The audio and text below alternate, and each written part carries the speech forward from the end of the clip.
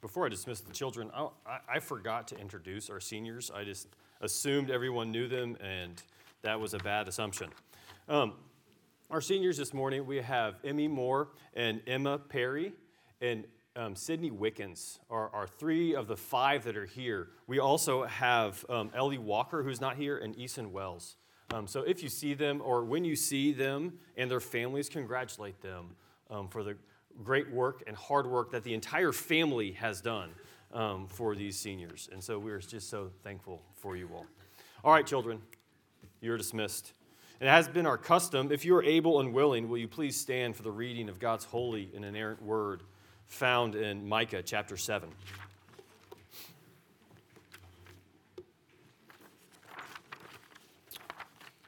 There is a pew Bible on your table on page 780, but Micah chapter 7. Woe is me, for I have become as when the summer fruit has been gathered, as when the grapes have been gleaned.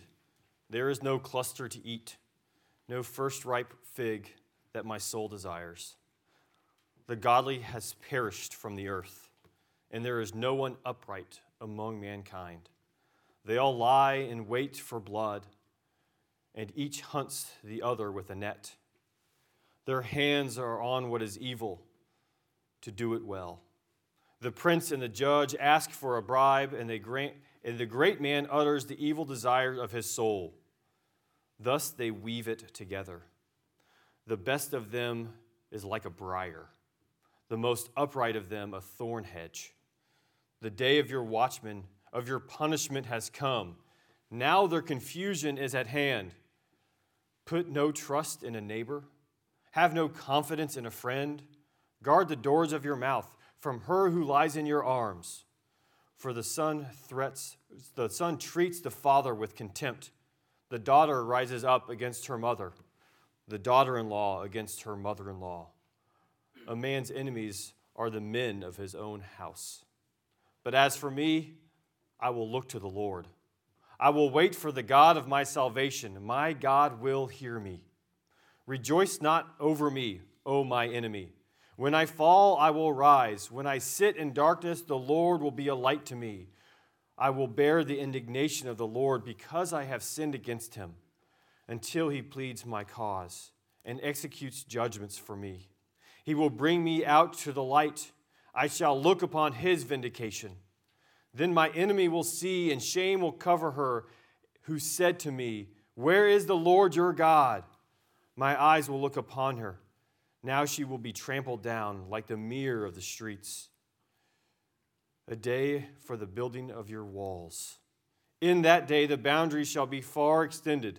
In that day they will come to you from Assyria and the cities of Egypt, and from Egypt to the river, from sea to sea, from the mountain to mountain. But the earth will be desolate because of its inhabitants, for the fruit of their deeds. Shepherd your people with your staff, the flock of your inheritance, who dwell alone in the forest, in the midst of the garden land. Let them graze in Bashan and Gilead as the days of old, as in the days when you came out to the land of Egypt. I will show them marvelous things. The nations shall see and be ashamed of their might. They shall lay their hands on their mouths, and their ears shall be deaf. They shall lick the dust like a serpent, like crawling things of the earth. They shall come trembling out of their strongholds. They shall turn in dread to the Lord our God, and they shall be in fear of you. Who is like you? Who is a God like you, pardoning iniquity and passing over transgression, the remnant of his inheritance? He does not retain his anger forever, because he delights in steadfast love. He will again have compassion on us. He will tread our iniquities underfoot. You will cast our sins into the depths of the sea. You will show faithfulness to Jacob and steadfast love to Abraham, as you have sworn to our fathers from the days of old. This is the word of the Lord. You may be seated. Please pray with me. Father, our whole salvation depends upon your holy word, of our hearing it and our belief in it.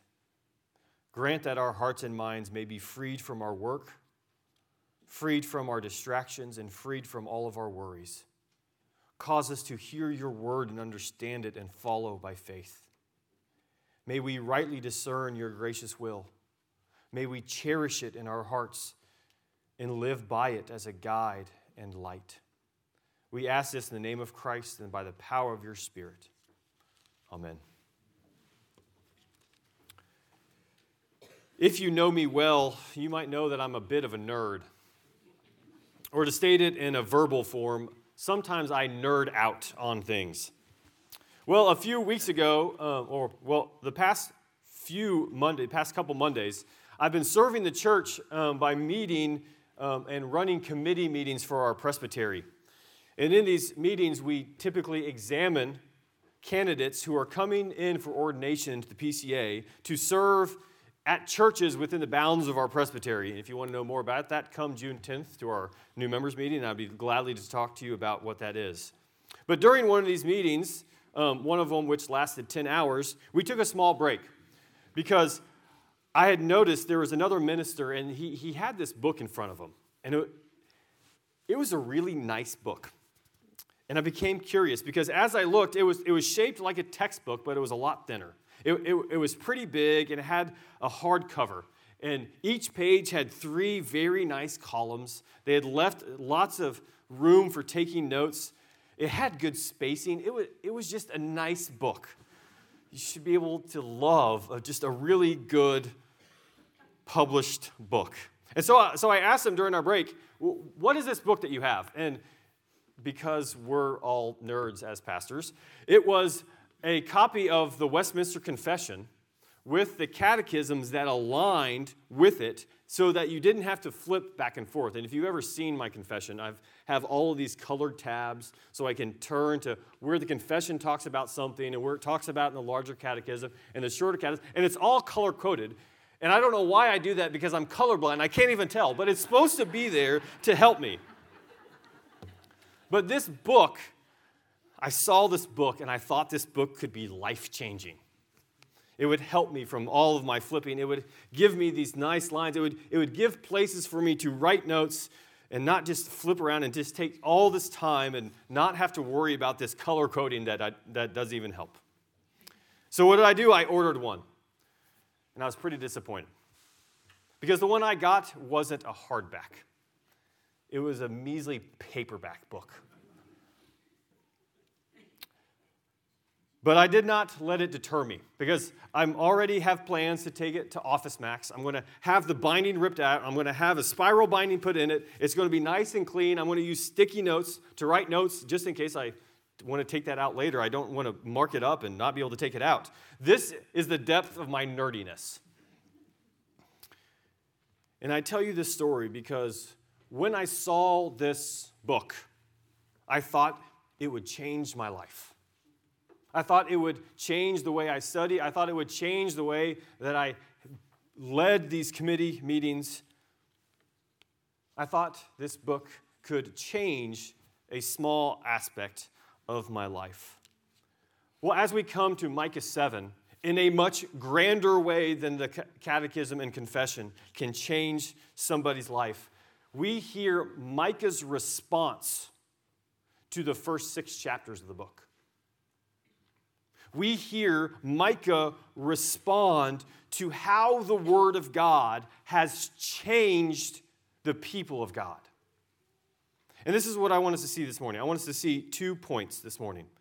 The first point, verses 1 through 6, I want us to hear Micah's lament. And the second point, verses 7 to 20, I want us to hear of Micah's faith. So Micah's lament and Micah's faith.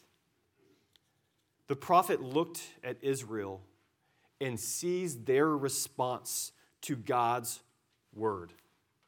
And here we have just a common cause and effect. The basic concept of cause and effect are something happens and the effect will show what happens. And we see this all the times in our life. My 2 younger sons are playing baseball. Cause and effect is the baseball is hit. All 9 players on the field should what? They should move towards the ball. This is cause and effect. You receive a text message or notifications from your phone. You pick up your phone, that's the cause, and then it affects how you respond to it. We see this in marriage. If you get that phone call from your wife, change the laundry over, you get up immediately and you change it, cause and effect. But here's the problem with the people's response.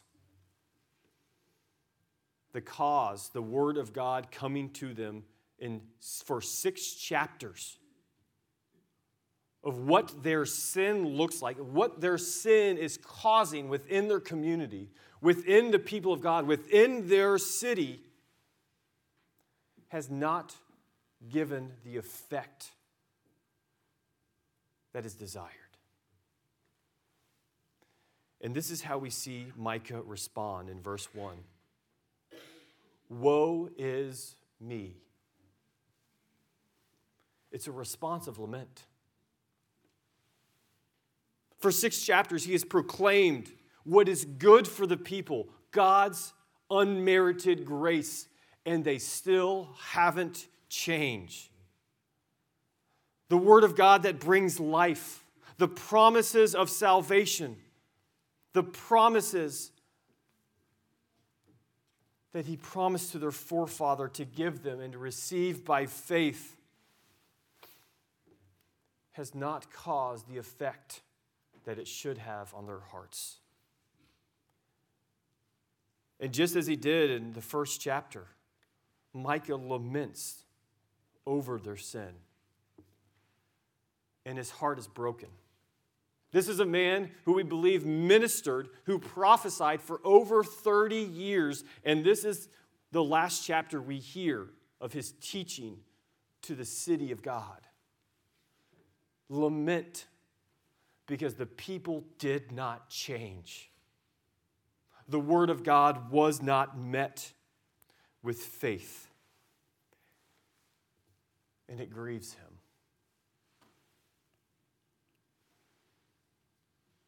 They have failed to properly respond to the grace of God. The godly has perished from the earth.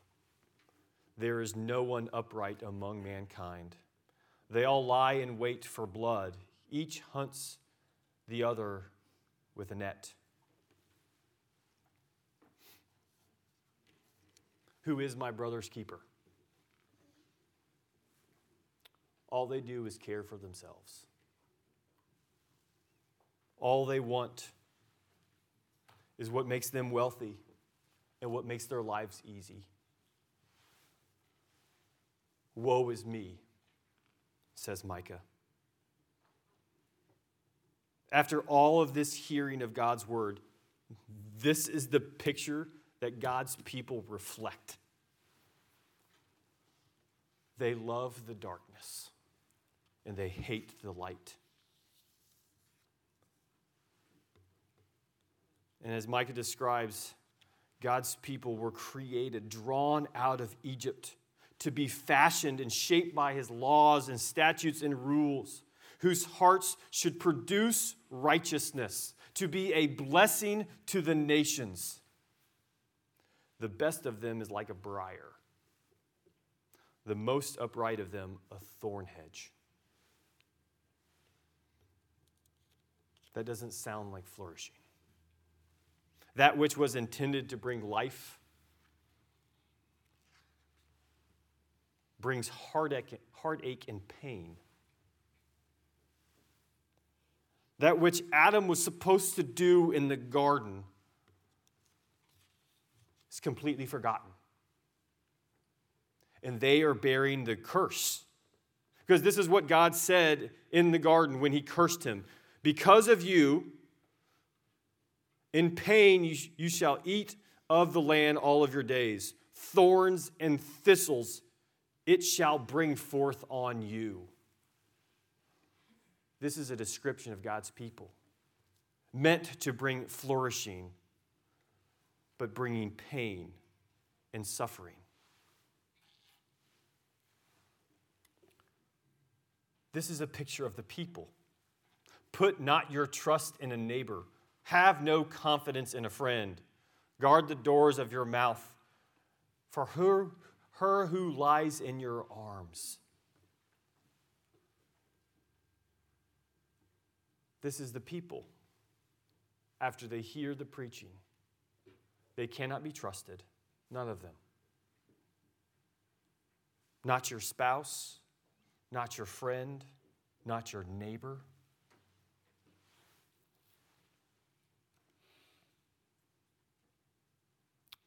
The son treats the father with contempt. This is a breaking of the fourth commandment. The daughter rises up against her mother. The daughter-in-law against her mother-in-law. That never happens in the people of God, does it?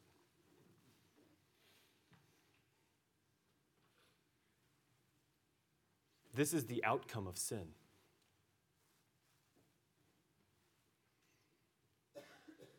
This is what happens when people, God's people, hear God's word and do not follow it by faith.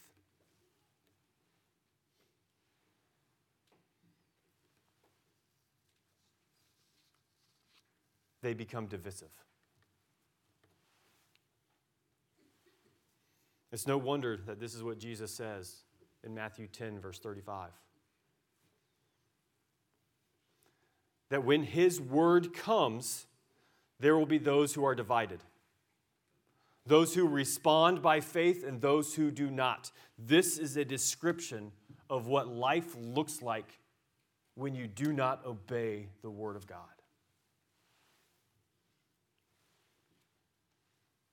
This is the opposite of peace.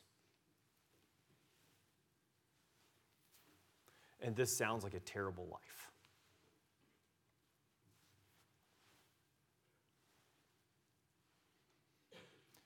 And this is what the Word of God calls us out of. Because He does not leave us where we are. God's Word lifts us up. This is what Micah is doing. He's proclaiming the Word of God to a people who look like this. And this is a word that needs to be proclaimed to us today. Because our own sin has wreaked havoc on our relationships. Our own sin has caused destruction and hurt and pain for somebody else and for ourselves.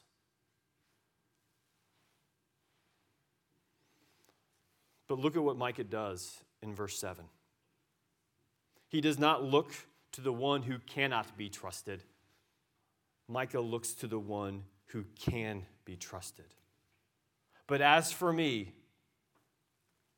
a prophet of God's word, as for me, one who follows by faith, I will look to the Lord. I will wait for the God of my salvation. My God will hear me. The prophet has looked at the people and has lamented. But that's not where he stays. For now we see that the prophet looks to Yahweh and sees how God responds to our sin. Look at Micah's hope. In verse 7, the contrast is that what he doesn't see in the people, he sees in the God of his salvation. And I was planning on doing this towards the end. I'm just going to break it in now. He's looking to Jesus. He's looking to put his trust in Jesus, the Lord of our salvation. Look at verse 8. He rejoices in his triumph over his enemies. He's looking for the resurrection of Jesus. His enemies will not defeat him. Brothers and sisters, this is the resurrection of Jesus. Look at verse 9. He rejoices in his sin, his true sense of sin, but yet he has hope because that's not the end of his story. He's looking for Jesus. Because it was in Isaiah that he looked for this servant who would come and suffer for him upon the cross.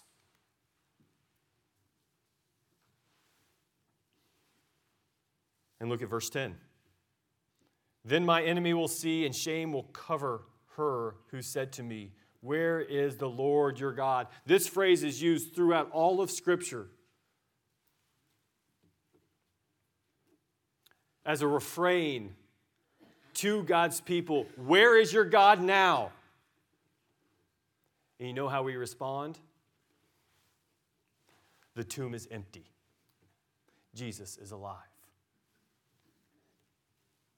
In verses 11 and 12, he rejoices that the nation will flock to the Good Shepherd. This is what he said back in chapter 4.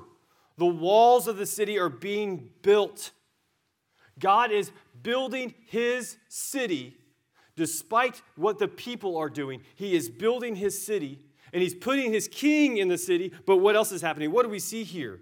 Not only will the mountain be raised above all the other mountains, but the city walls are going to expand. This kingdom will not rest in just this one location. It will cover the earth. Micah's looking to Jesus.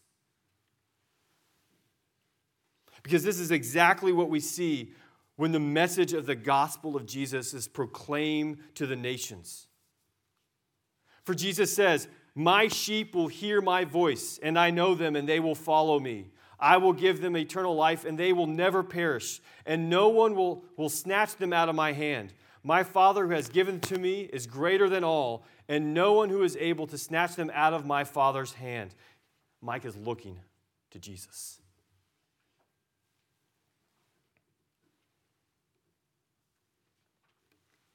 In verse 13, everything outside, everything that's darkness, everything that's desolate, this is where the gospel of Jesus is not recognized.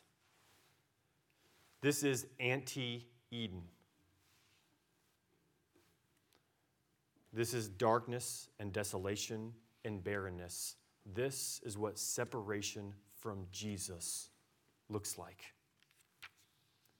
This is what a city built on man's own strength and power looks like. I said this morning that in the summer, we're going to do a series of Summer in the Psalms. But I'm going to give you a small blurb for what we're going to do in the fall. We're going to go through the book of Ephesians in the fall.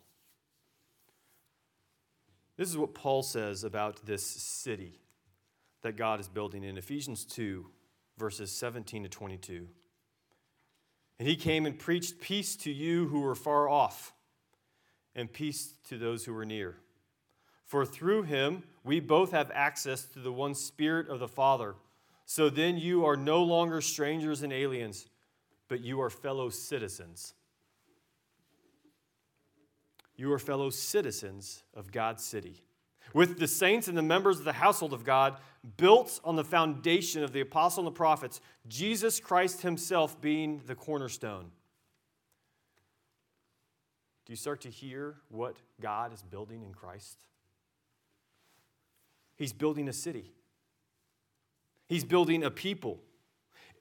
And this is what he ends by saying, in whom all the structure being joined together grows into the holy temple of the Lord, in whom you also being built together into a dwelling place for God by the Spirit.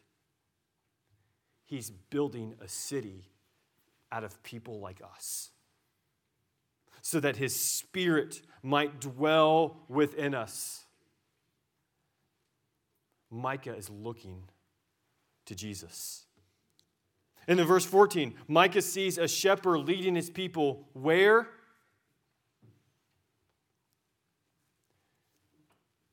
Into a better place than the promised land. Into a better place than they ever could have imagined. to a place where Jesus is.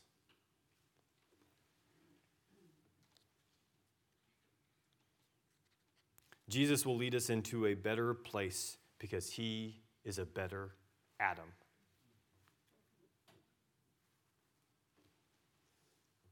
Jesus is building this holy nations of priests by the power of his word, and this is what Micah foresees. When this city is being built, when the gospel of Jesus is being preached, what will happen? The nations will turn. The nations will be drawn, and the nations will bend their knee because the serpent will be destroyed.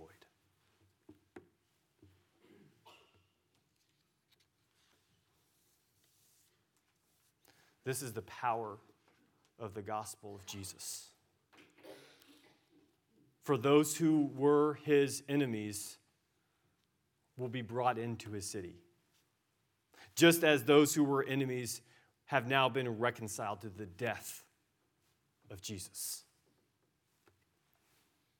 And then Micah, in great form, ends in a great liturgical crescendo. We see this in verses 18 through 20. This is a play on Micah's own name. Micah's name, who is a God like Yahweh? Who is a God like you? And all the people responded, no one. There is no God like Yahweh. Who is a God like you, pardoning iniquity and passing over transgressions for the remnant of his inheritance? He does not retain his anger forever because he delights in steadfast love. Micah is looking for Jesus because he has bore our griefs. He will make many accounted righteousness, and he shall bear their iniquities.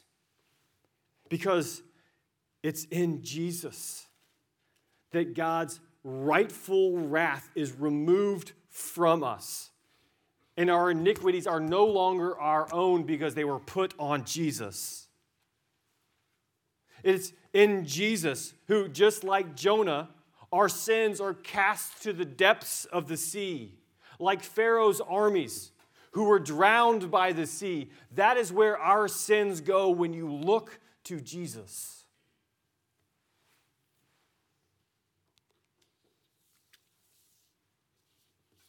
Because what we find in Jesus is that God's grace can never be outdone by our sin.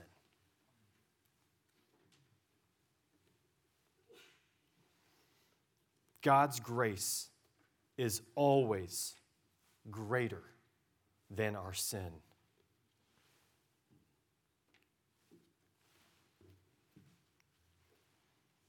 He will pardon our iniquity, pass over our transgression. He does not retain his anger. He delights in steadfast love. This is the central attribute of who God is. This is his primary characteristic. It is out of this that he lives and moves. And this is why the Apostle John can say, God is love. Everything that motivates him is so that he can shower his love upon you in Jesus. Our God delights in loving you. Even when your life looks like verses 1 through 6. Our God does not look at you in your sin and repel back. Our God moves in because he loves you in Jesus. This is Micah's hope.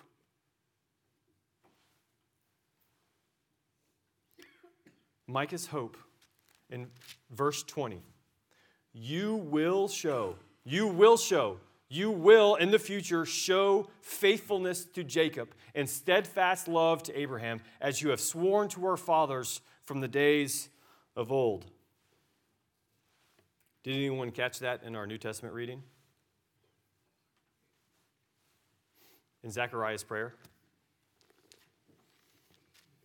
Zechariah quotes this passage because he's seen Jesus. Zechariah saw God's faithfulness shown to Jacob. Zechariah saw God's steadfast love that he promised to Abraham when he saw Jesus. Brothers and sisters, the Lord's word does not return to him void. He foresaw that God would send a shepherd to gather his sheep to his pasture. He foresaw that the king would pass before them and be the head of his people. Micah foresaw that God would build his city. He foresaw that God would use the lame, the weak, senseless people to become a strong nation and a kingdom of priests that would last forever. He foresaw that the king would come from Bethlehem. He foresaw that the shepherd king would rule in the midst of his city, that this king would purify his people, and that the king would give his people the faith that they needed. Because God does for us what we cannot do for ourselves. Micah saw the hope that was in God of his salvation. He foresaw Jesus.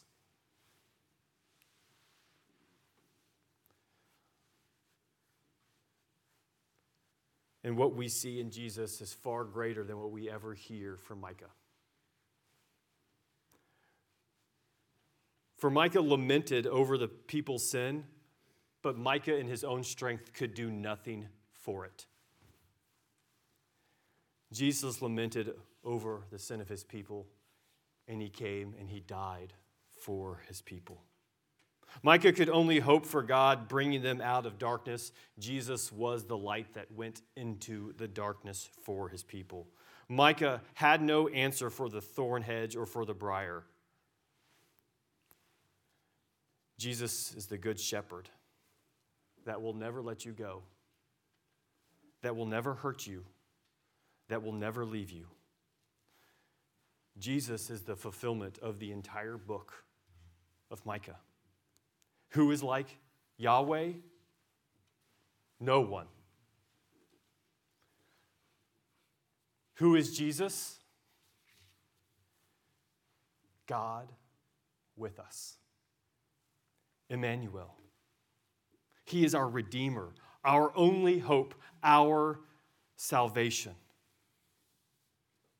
And brothers and sisters, this is what we are called to proclaim, to extend the walls of his city that the nations might be brought in, that we can fulfill our calling as God's people to be a blessing to the nations, for people to hear the word, and it might change their life forever.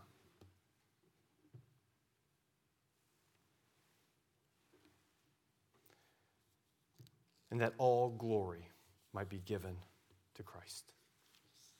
Amen. Let's pray.